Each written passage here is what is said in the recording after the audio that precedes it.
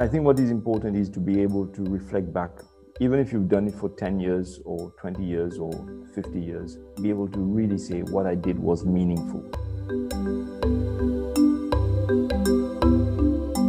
Thanks for tuning in to episode 1 of season 1, Wee Blue Dot, a conservation podcast. Enjoy listening. Welcome everybody, and thank you for tuning in to Wee Blue Dot. Today we're joined by Dr. Vikash Tataya, Conservation Director of the Mauritian Wildlife Foundation, where he has worked for the past 24 years. He has a PhD in seabird biology and a variety of qualifications and experience, including a BSc in agriculture. I first met Vikash while working with Durrow Wildlife Conservation Trust in his beautiful homeland, and I'm delighted to have him on the show. Vikash, thank you so much for joining us and welcome to the show. It's a pleasure to be here. Thank you to you and to Wee Blue Dot. Thank you. And so you're joining us from Mauritius, obviously. Lucky you. How is everything over there, and how has life been for you over the past year? Over the past year has been quite difficult. Sorry to start it this way, because we've had COVID like the rest of the world. Yeah. But on top of that, we also had an oil spill called the Wakashu oil spill, which has been quite a disaster for us. And so dealing with both of these over the past year has been quite challenging from an organizational point of view.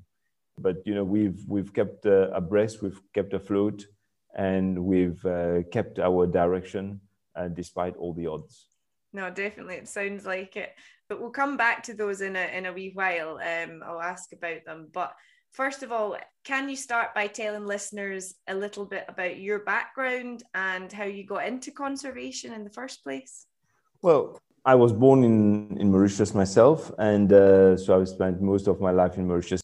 For those of you who do not know Mauritius, we're a tropical island, beautiful, it's a paradise in the Indian Ocean, teeming wildlife. And my background wasn't conservation to start with. It was agriculture. It was during the course of my BSc project that I met somebody who's world famous called Dr. Carl Jones, or Professor Carl Jones, as I should say. And I wouldn't say it was a coincidence. I think it was meant to have happened. And I met Carl, and a few years later, I joined the Mauritian Wildlife Foundation. And 24 years, here I am.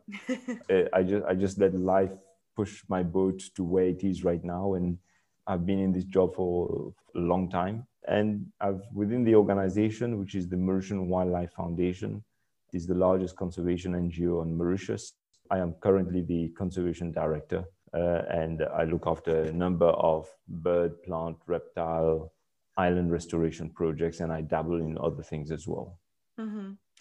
All sorts of things. And just going back to Carl, or Uncle Carl, as some people call him, he's worked with Durrow Wildlife Conservation Trust, hasn't he, in Mauritius for quite a long time. So he was definitely a good person to meet then. Definitely. I mean, it's interesting that you call him Uncle Carl, because that started with me. So I have this habit of calling people uncle or auntie. So it's interesting that you picked it up. But Carl arrived here in Mauritius in 1979, when things were really bleak, especially for birds, especially for the Mauritius kestrel, the echo parakeet, the pink pigeons, which have now been saved from extinction. And he was meant to have come out for just a couple of months to close down the project. He did two things. He didn't close down the project, and he didn't return after 3 months. And many years later, he and with others founded the Mauritian Wildlife Foundation. So 1984, so 27 years, 37 years, and we're still going. Can you tell the listeners a little bit about Mauritius itself? It's about its location and its landscape, because it's very unique, isn't it, on the planet? Yes. So the Mauritius is part of 3 islands called the Mascarene Islands, which also groups Réunion Island, which is a French territory, and Rodrigues, which is a dependency of Mauritius, part of the Republic of Mauritius. And the 3 islands are about 1,000 kilometers east of Madagascar. We were never connected to any single landmass. So we emerged from volcanic activity in the middle of the Indian Ocean. When that happened over 10 million years ago, there were a number of birds and animals that colonized the various islands. Over time, they would become species of their own, speciating to become unique in the world. There were lots of ecological processes in Mauritius that took place. And as on many islands, you had gigantism. So this is one of the many things that you get on Mauritius, such as giant tortoises, giant parrots, giant skinks. Unfortunately, a lot of these have passed away. You also had what has become world famous is the dodo. Famous because it went extinct, but we'd like to think about it famous for something else, because it was the first time that mankind realized that it had caused an extinction, which is where the saying of as dead as the dodo comes from. So with the demise of the dodo emerged the conservation consciousness as well. So we would like to say that the birthplace of conservation was here on Mauritius, with the dodo having gone extinct. But there have been many other extinctions, unfortunately. Yet we still have over 270 endemic plants on Mauritius. So a very high level of plant endemism. So these are plants which are truly unique to Mauritius. We also have high endemisms on Rodrigues for the plants. And for the reptiles, we also have very high endemism, leading to over 90% endemism when you take the tortoises, the reptiles. And we also have bats. We also have very large bats that have colonized the islands and are wonderful to look at. But another challenge that we have amongst the many challenges is a different kind of challenge with the Mauritius fruit. That is, people hate them because they are eating their lychees and mangoes. So there's a human-wildlife conflict here. But unique because, again, the mascarenes were isolated and many forms diverge here. And when you look at our species and our flora and fauna, I mean, there are a long number of things which makes them truly unique. For example, in plants, you have colored nectar, which is produced by some of our plants and which is not common in nature. It's actually very rare. And most of the plants in the world which have been recorded to produce colored nectar come from Mauritius. So it's one of those peculiarities, if you wish. And I could go on and on about, we have a boa, which is found now only on Round Island, which is an ancient lineage of boa, which is possibly there's a missing link with this ancestor. And so it's a relict boa that's now found only on Mauritius. It's in a family of its own. So that's just, I could go on and on about the different things which makes Mauritius truly unique, but beautiful as well, of volcanic origin. But the islands around Mauritius are both volcanic. You have sandbar islands, but you also have coralline islands as a result of the geological history of Mauritius. So truly, you've had the chance of coming to Mauritius, and others who come here find very beautiful landscapes, but also very interesting species. But also in terms of conservation, I mean, we have conservation success stories. We have had lots of species of animals that have gone extinct, but we have lots of species which have also been saved. And that puts Mauritius on the conservation map in the world. Yeah, we'll come back to them in a wee minute. Yeah, humans didn't come to Mauritius until, was it the 17th century or something like that? So is that why the dodo didn't have any kind of fear of people per se, because they hadn't seen them before? That is also another feature that is common in many of those isolated islands where animals have never seen predators, mammalian predators. So yes, they do not have this innate fear or avoidance of predators, which unfortunately made them easy targets for the likes of monkeys and mongooses and pigs and rats, especially, and cats when they were brought here to Mauritius, and to the mascarenes. We were some of the lands which were the latest colonized. So our colonization history goes just over 400 years, which is fairly late considering that many of the other islands were colonized a few hundred years before that, and in some cases, a few thousand years before that. Yeah, that's why, as you say, it's such a kind of unique story in conservation as well, because it was pristine up until humans came and not only brought people, but as you say, brought all sorts of invasive species that wouldn't naturally live there. So you can understand why all the different species that live in Mauritius have had problems over the last 400 years. So you therefore have a very important job, I guess, as the conservation director at the Mauritian Wildlife Foundation. Can you tell us a little bit about what your job actually involves? As you say, this year it's been maybe particularly challenging for all sorts of reasons, but on a day-to-day basis, what kind of things do you do in your role? Well, it is certainly a very challenging job. Basically, we have a number of conservation programs. The ones which have become most renowned are the bird conservation works, pink pigeon, echo parakeet, Mauritius kestrel, but we also work on the Mauritius fody, the olive white-eye, the Mauritius cocoa shrike. So these are the suite of bird projects. We also work with seabirds, especially on the remote islands of Mauritius. Besides that, we have a challenge that over 90% of the endemic plants of Mauritius are threatened with extinction. Putting in place conservation for these programs is some of the is one of the focus of the Mauritian Wildlife Foundation.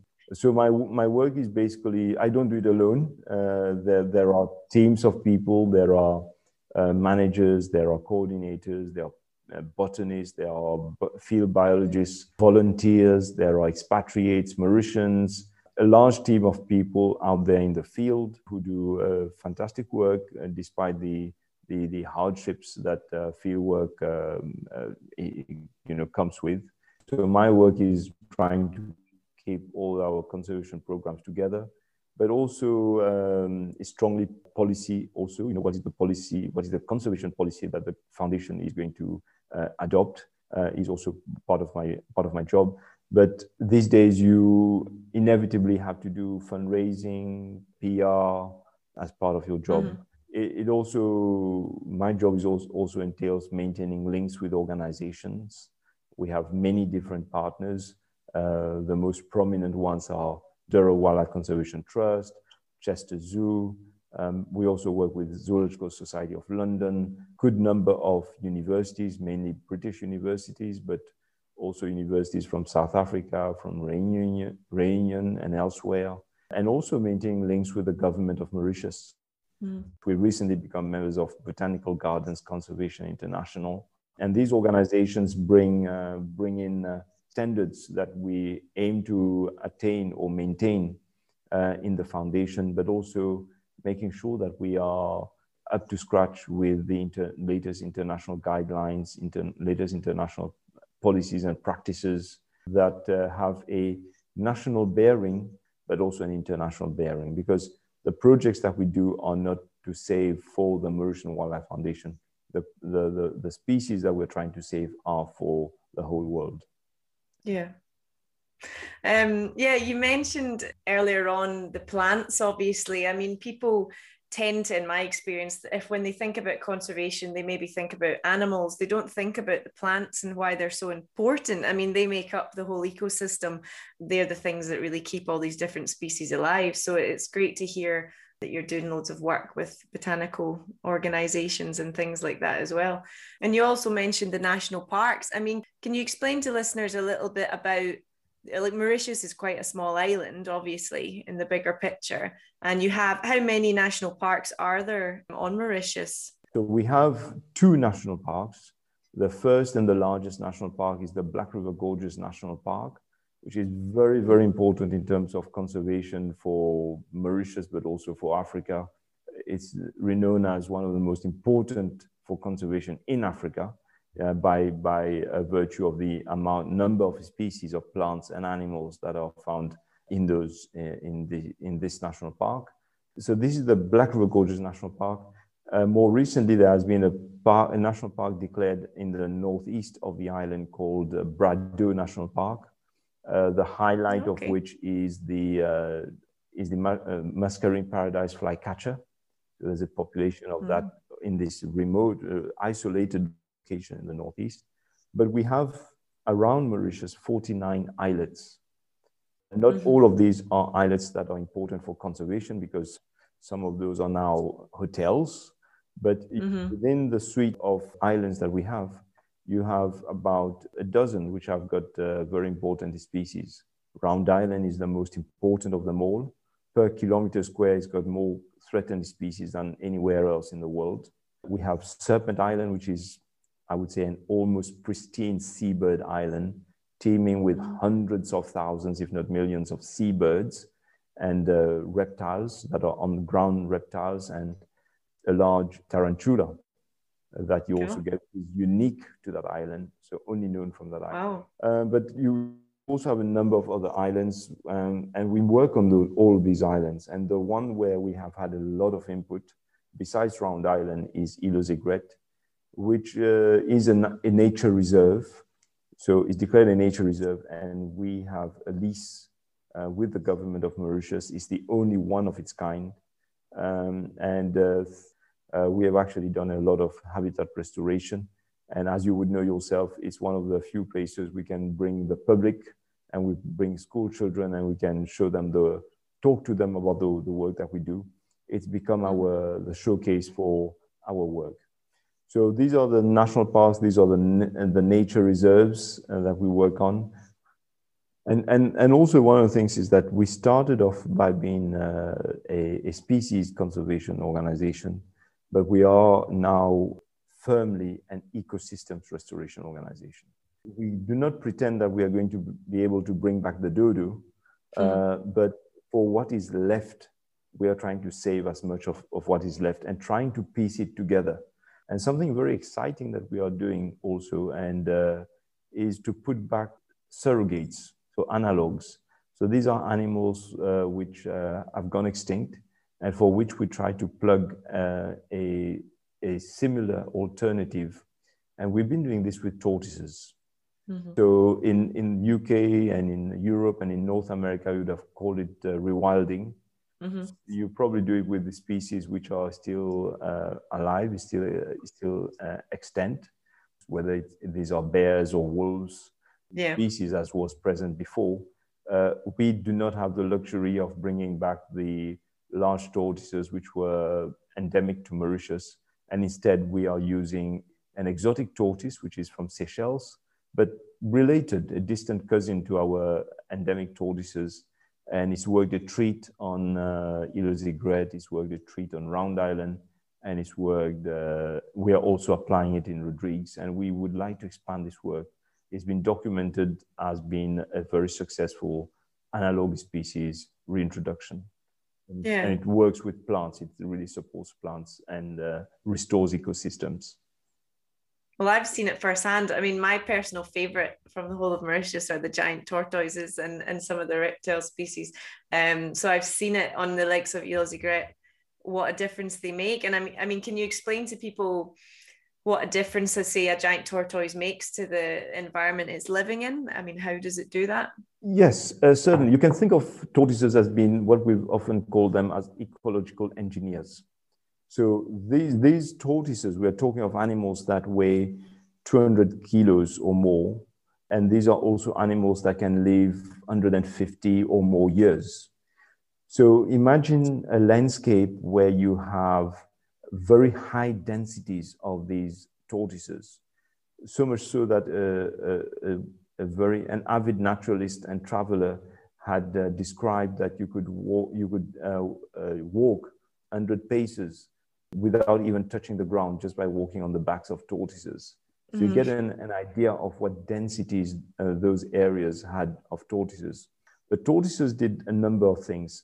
First of all, they helped to keep a low grass herb community, a swathe, a lawn, as we sometimes call it, a tortoise lawn. And so they helped maintain a plant dynamics where they were present, especially in high numbers.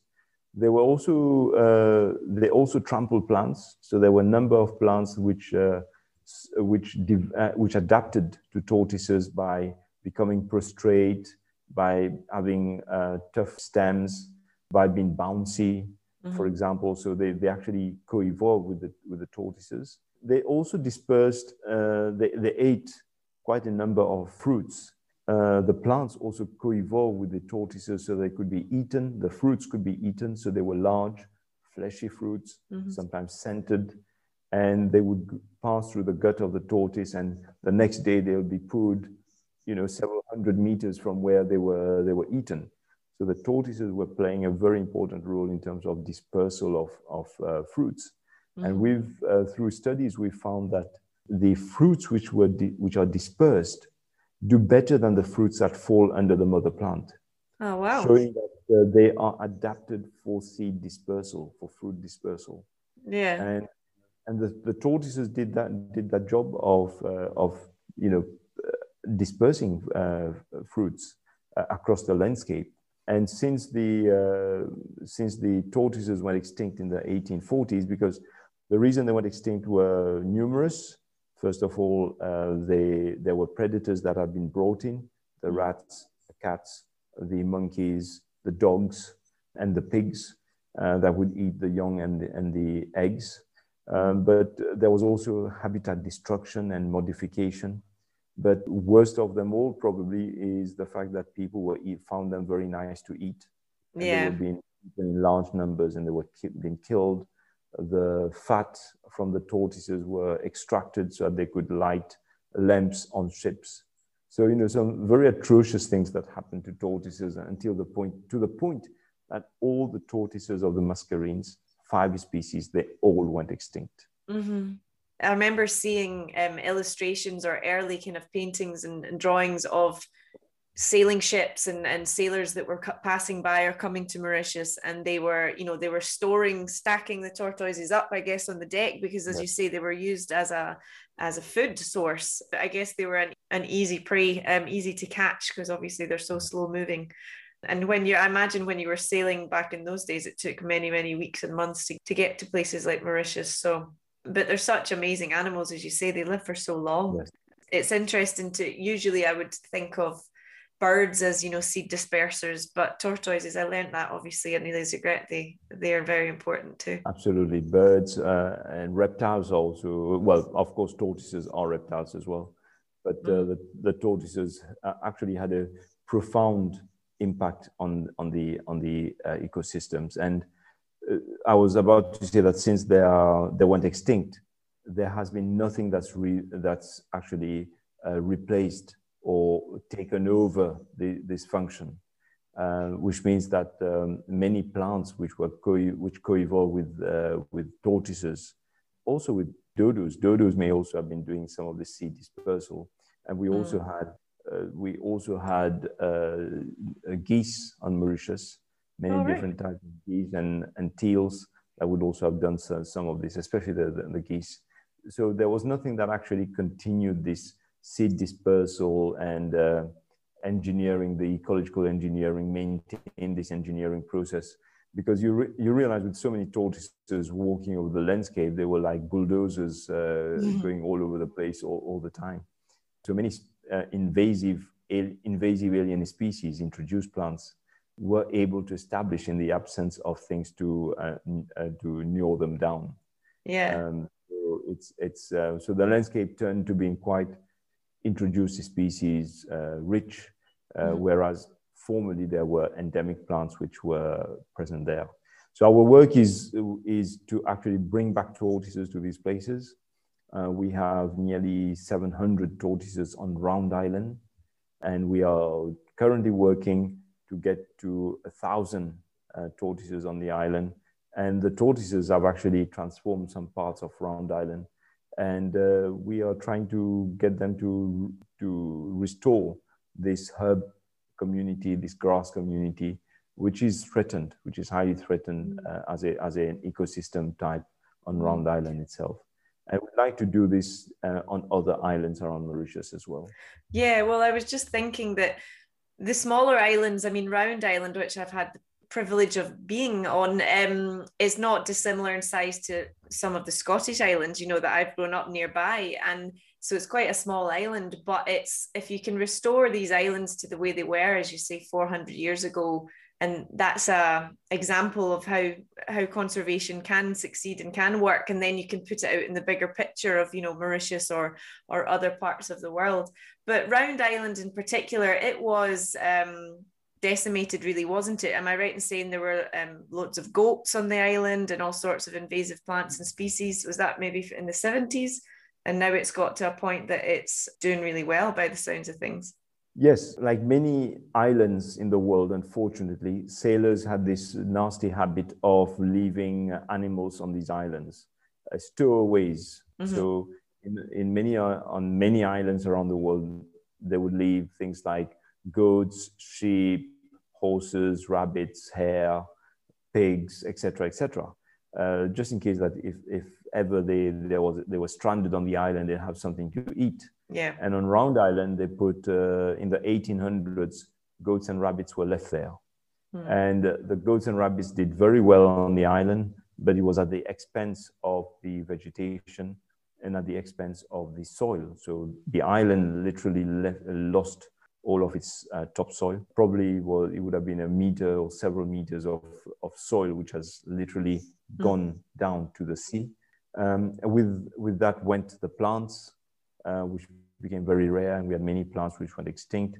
We know that in the early 1800s, there was a hardwood forest, which was literally gone by the 1970s.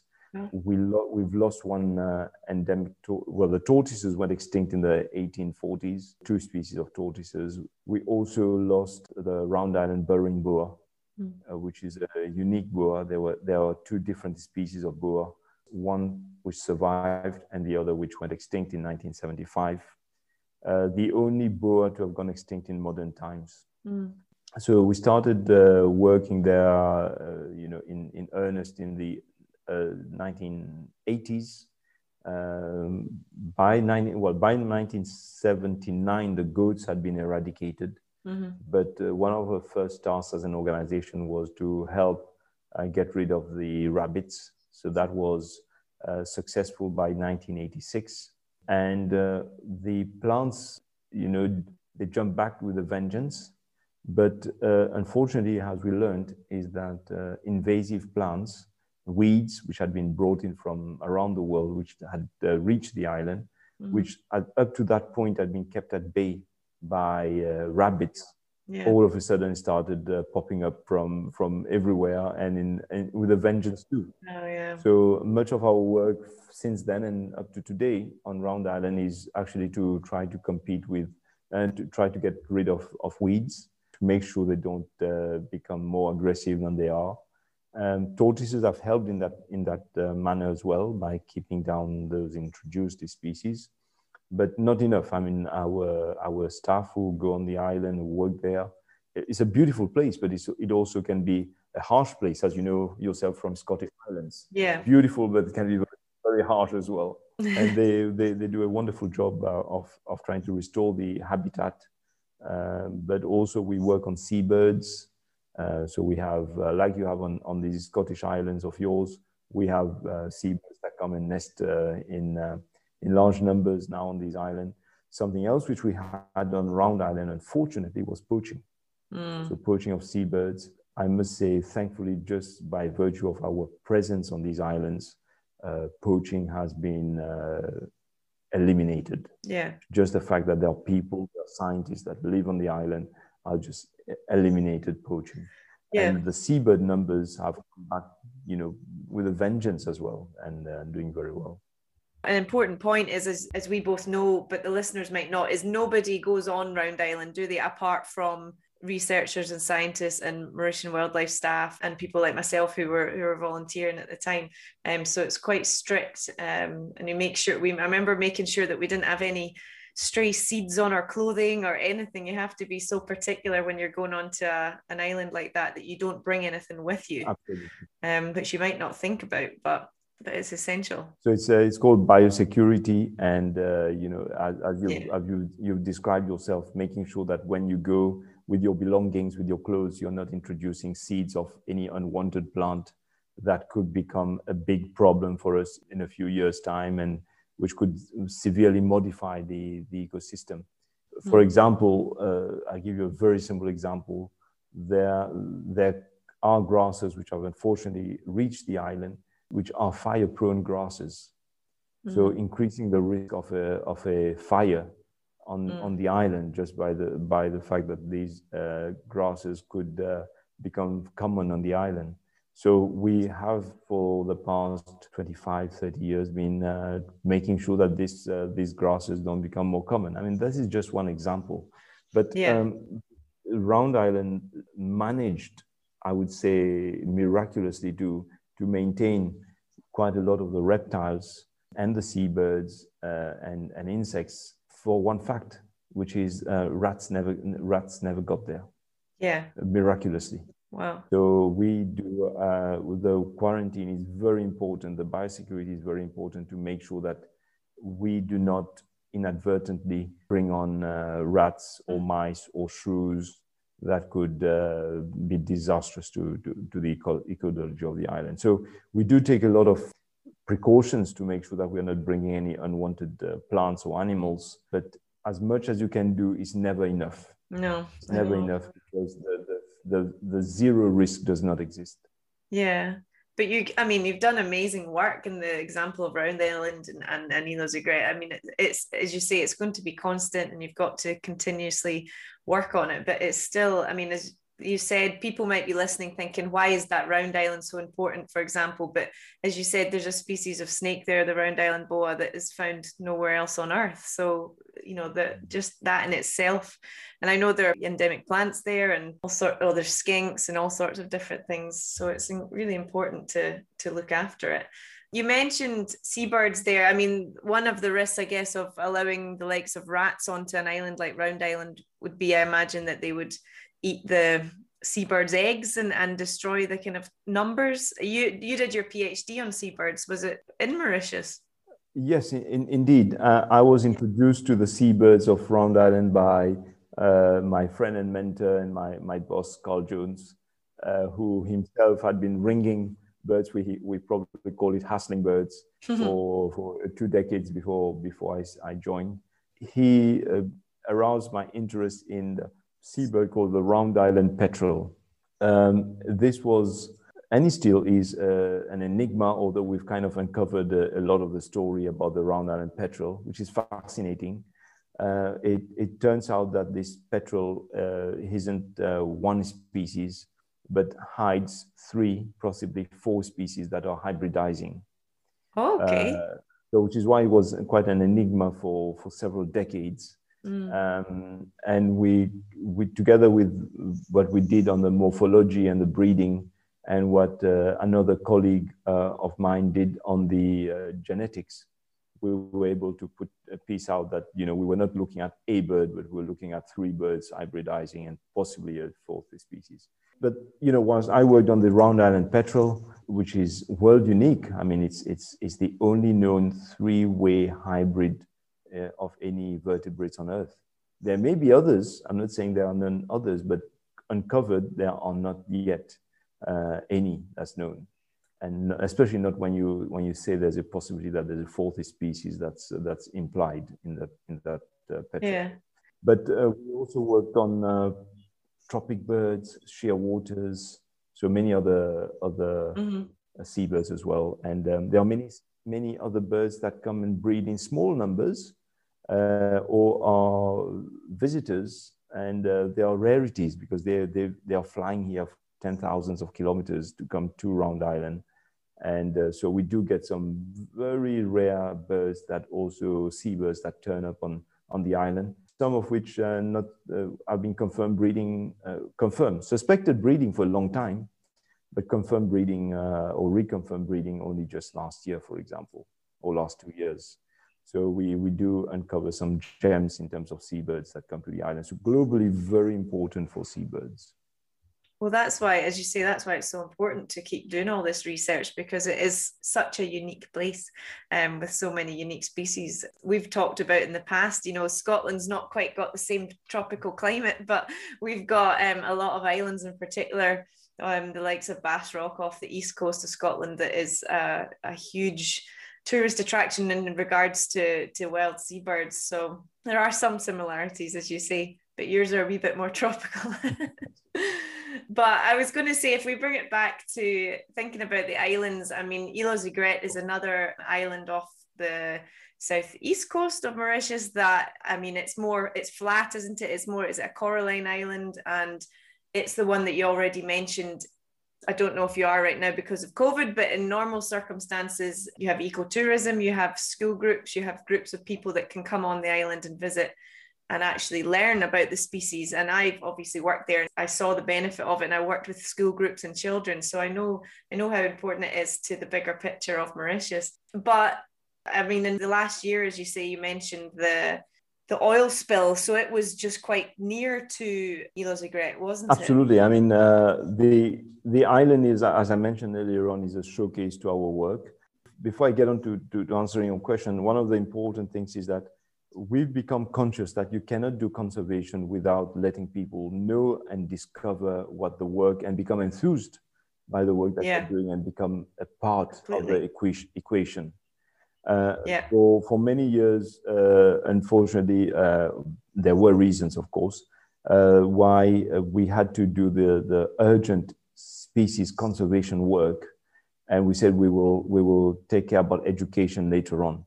And that later on did come up in the 1990s, where we started conservation education. And Îles Aigrettes was the first place where we started this education. We also started a very important conservation education work around, it started off on the Rodrigues fruit bat in Rodrigues, but then it spun off into many other directions. But Îles Aigrettes is our showcase. We can talk about Round Island. It's wonderful, but you can't bring school children to Round Island because of it. No, definitely not. And so on. But Îles Aigrettes, yes. I mean, Îles Aigrettes is just 800 meters off the coast of Mauritius. It's 5 minutes by 1 hour boat. And on this island, we bring thousands of visitors every year. Ecotourism is important because it brings in very important revenues for the organization, as well as making the work known to the Mauritian public, but also to tourists, because we get a lot of tourist visitors who come. Last year, we were struck by a shipwreck to start with of a ship called the Wakashu, which wrecked less than 2 kilometers south of Îles Aigrettes. 2 weeks later, we had an oil spill. For those of you, if you can picture Îles Aigrettes, it's a coralline island, as you mentioned, lush green vegetation, which we've been restoring on the island. It sits in a lagoon, which has got the most exquisite hues of turquoise and green and blues. And, you know, it sells, just seeing the picture, you know, it's selling postcards. And it's paradise. Yeah. And then it's got lots of rare birds, which we've been bringing onto the island, and reptiles. So this shipwreck happened too close to our islands. And when the oil spill occurred on the 6th of August, if my memory is correct, we had 1,000 tons of oil that leaked into the ocean and was literally within an hour, probably, if not less, that oil was on our shores. Around us, you know, you just couldn't believe that something like this was happening. You know, it's something you wouldn't dream in your wildest nightmares that you'd have something like this close to shores. Of course, we know there are oil spills that happens. We see that happening all over the world, but we never really thought it would happen to us. I mean, it's like some of those things which you never think happens to you, but it did happen. And that was quite a nightmare. And we have had to rescue very rare plants. We've had to rescue some of the birds, some of our reptiles. A number of other islands were also affected by the oil spill. And we've had to evacuate reptiles, which are now in safe custody at the Jersey Zoo. And in the event that those reptiles will go extinct from these other Southeast islands, we know that we've got a safety population that's at Jersey Zoo that we can bring back to Mauritius to repopulate the islands. So it's been a lot of very, very hard work. And I think what it brought home was that, to me in particular, I was amongst those who were the front lines of that oil spill. And I can tell you what it brought home is that there's nowhere on this face of the earth which is safe from a shipwreck and an oil spill. Think about it. It can happen anywhere on earth. It could happen in the North Sea, as it does. It could happen in the Bering Sea. It could happen in Alaska. It could happen in, you name it, because the most of our oceans are getting very, very busy. And despite technology, despite maps, modern maps and GPSs, etc., we've known, for Mauritius itself, that there are so many of these ships that are just going like astray all the time. We were lucky in many respects because that was 1,000 tons of oil that leaked. It could have been 300,000 tons of oil if it had been a large tanker. And those ships are getting larger and larger these days. And I think it also reminds us how fragile our conservation successes are. And that is something that you live with all the time, that, anytime you can have an oil spill, anytime you can have a rat that comes onto an island and can set back years, if not decades of work. And we just need to be on our toes all the time. And that's why it's so important, as you said, to have the team of people that you have working with you who are constantly working hard to make sure these, there's not a rat or there's not a invasive species coming onto the island. But I remember when I saw the news of the oil spill, I remember thinking it's awful wherever it happens. But when I saw how close it was in the photos to Îles Aigrettes, I just thought of all the places, and how is it now? I mean, it's been a few months since the oil spill. Are things getting a bit more back to normal? Or? Well, thankfully, you can't see the oil anymore. The one thing which we are still trying to study is how far this oil has actually infiltrated the system. So we're working with labs that are taking samples of the sea water. We're also looking at how far the oil pollutants, which is a toxic pollutant in the environment, how that is staying on, and what is the impact on the reptiles. One of the things that we fear, and has been demonstrated in some of the other oil spills, is that you won't immediately see birds falling off the branches. But what happens over the course of a few years is the insects which start disappearing. And as insects and invertebrates is starting to disappear, it just pervades through the whole food chain. Of course. And it's only like probably 4, 5, 6 years that you start seeing what is the actual impact of the shipwreck. The ship may have been tugged away or scuttled, and the cleanup of the visible oil has been cleaned up, and the natural hues have come back, but the pollutants are still there in the environment and have actually poisoned the ecosystems. And you can only detect the effects a few years down the line. It's been documented in some other oil spills. And it's also the time that the insurers have already gone home. They've done their work very quickly before you get any massive ecological problems. They're already out of the place. Living conservation is to deal with the impact of the oil spill long term, and the impact can be long term. So we are monitoring the system. We are having to restore the systems more than we were before, because the best resilience of the ecosystem of Îles Aigrettes against an oil spill, previously it was against invasive alien species, it was against climate change. Now we add to that equation oil spill to restore as best as possible the ecosystem. The vegetation on the coastline may have been more affected than the interior of the island, and so we'll be monitoring that as well. We had to cut back a large number of native plants that were literally oiled, black with oil. So we've had to trim them. And, this is all new to us. I mean, we've never dealt with an oil spill. Yeah. And so it was a very, very sharp learning curve. Some of the petroleum experts out there said, leave the plants. Yes, they may die back, but leave them because nature will do its job. We actually did that for some of the plants, but for some of the plants, we trimmed them back as well. So we're now looking at how well they're going to restore themselves. And we've actually had to work with companies that were doing the cleanup as in power cleaners to clean the coral. When you get oil that infiltrates porous coral, it's difficult to get it out of porous coral. Of course, yeah. And it stays there for years and years and years, and some of it may probably not go away for decades. We have one cricket called Illosigret cricket, which is a tiny cricket which is coastal, which we could see previously and which we haven't seen since the oil spill. The stronghold of this endemic cricket is Illosigret. It does occur in other places on Mauritius, but the stronghold was Illosigret. So we are praying that it's not gone extinct or not got seriously impacted.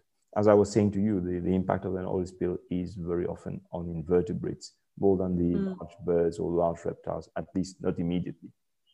When one sees images of oil spills, you see the kind of seabirds and the marine creatures that are affected, which is obviously terrible. But as you're saying, it's really important to take into consideration all the other species that will be impacted, years down the line. And it's good to hear that you're already, communicating with people about that, and obviously, hopefully, can be able to monitor it, and it hopefully won't be, hopefully the species will recover and it will never happen again. Hopefully, if it ever does happen again, you'll be able to kind of react very quickly now because you've had to experience it once. Yes, I mean, the other thing which I also wanted to mention is that we've been, ever since the oil spill, or even before the oil spill happened, we were trying to push the government to have a stricter oversight on where those ships are coming. A lot of the ships that actually shipwrecked on Mauritius for the past 10 years had nothing to do with Mauritius. They were not even meant to stop by here. So they were meant to be many kilometers offshore, and yet they were coming back. And we know from the Wakasho now that they were coming close to get internet. Oh, wow. Oh, my goodness. I didn't know that. Is that what it was? So they were coming close to get internet, so they could get internet, be able to phone home or whatever. Yeah. And we've been trying to say that we need to put in place policies and applying laws and designate our shipping lanes so that this doesn't happen. And so we have also another role, is that NGOs are very often watchdogs, and they actually help drive or maintain on the agenda things which are not just about saving birds and reptiles, and indirectly you're doing that, is also to try to influence policies. So one of the roles that we've been having, we are participating in the integrated environmental monitoring plan. We've contributed to it and also contributed with it through the CFAS, which is a British organization which has been helping the government of Mauritius to put in place a monitoring plan. They've done some very, very good work here on Mauritius.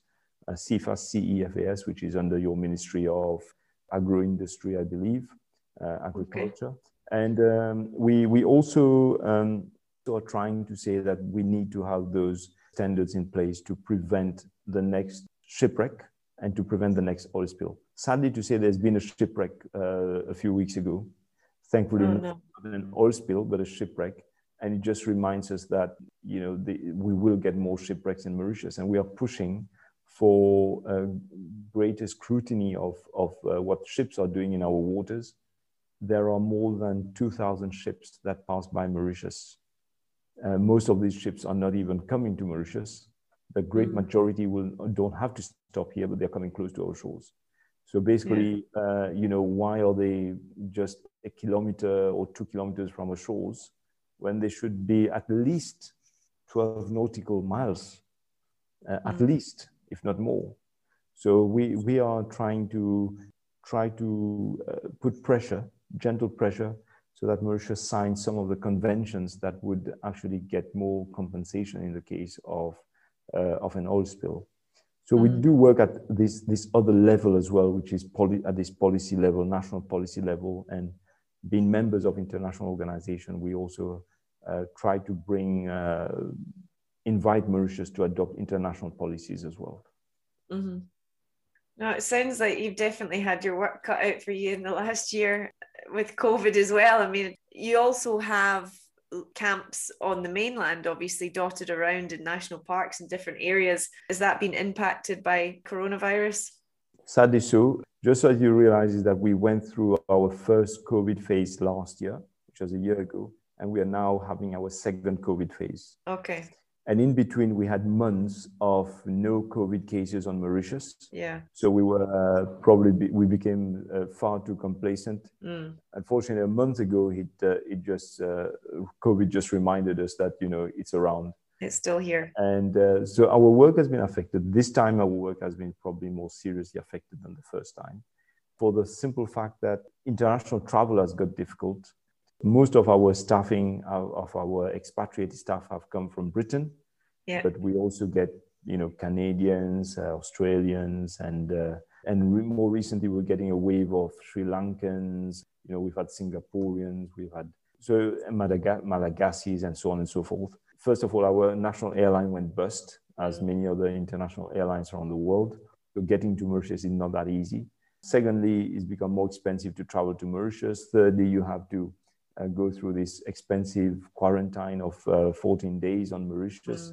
So all of that has made it very difficult for international staff to come to Mauritius to work for us. We've had just a couple that have actually been able to come to Mauritius, compared to typically over that same period of time, you may have had 40, 50 other people who would have come over that period of time and internationally.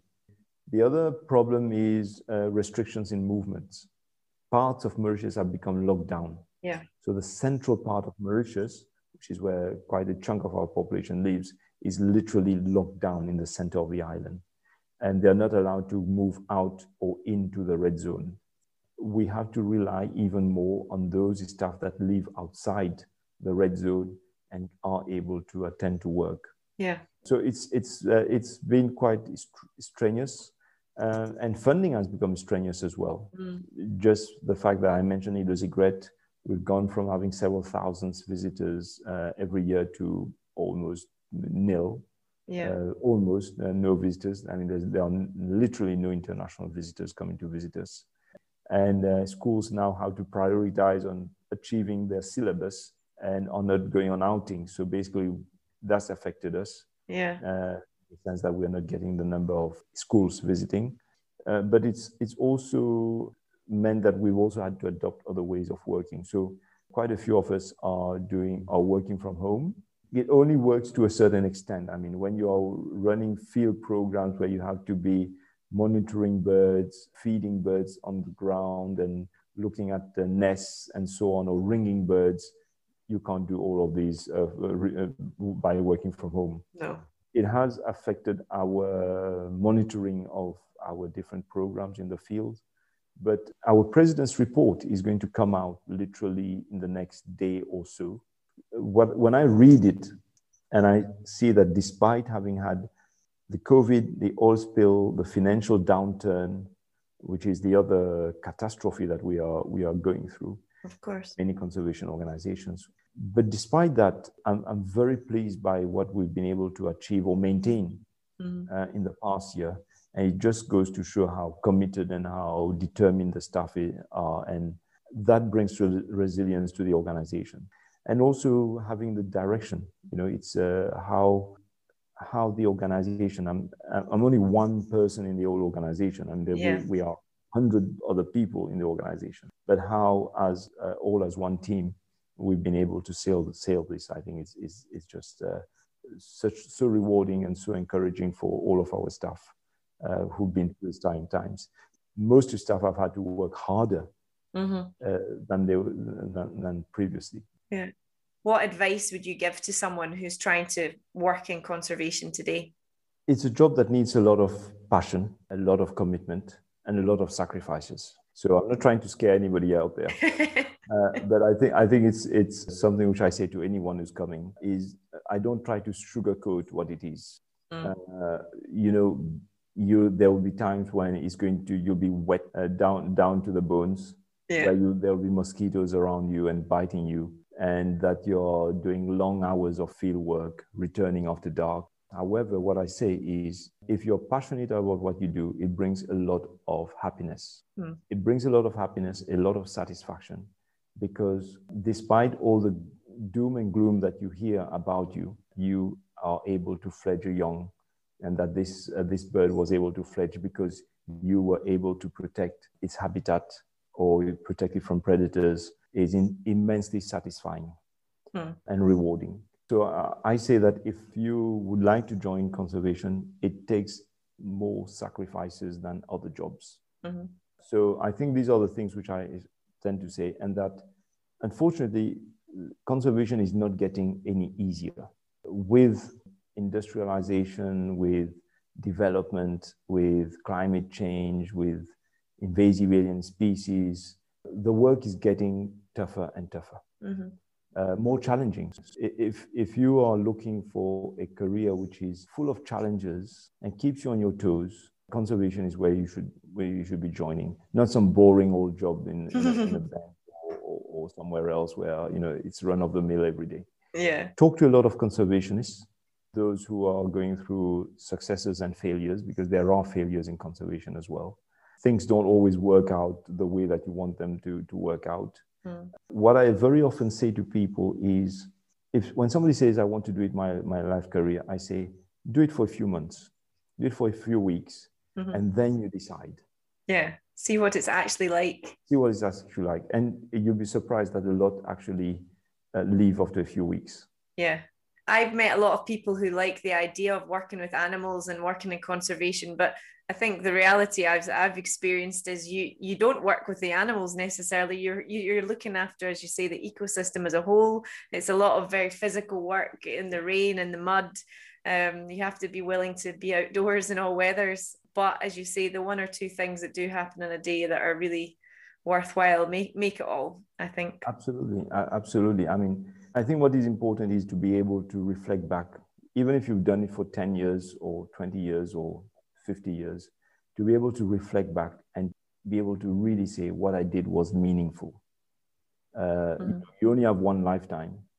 And, to be able to step back after so many years and say, it was worth it, despite all the hardships, financial, personal, physical also. Conservation takes you to places, you're working in some of the nicest, most cool places you can find on Earth. I mean, if you're on those islands in the Scottish Islands, or if you're on Round Island, I cannot describe the magic of being in places like that. You're just imagining that you're working in these environments and that you're actually helping to save those environments for future generations. Just makes it so much more rewarding, despite all the challenges. But, not everybody, we very often tend, as you've rightly said yourself, we very often tend to idealize the job. And, it has got its positive and its negatives, comes with its challenges, and you just need to know what you're in for. Be ready for long hours of work. If work is challenging and if work is interesting, it's a hobby. Yeah, it's not like work. Yeah. So, get up every morning enthused.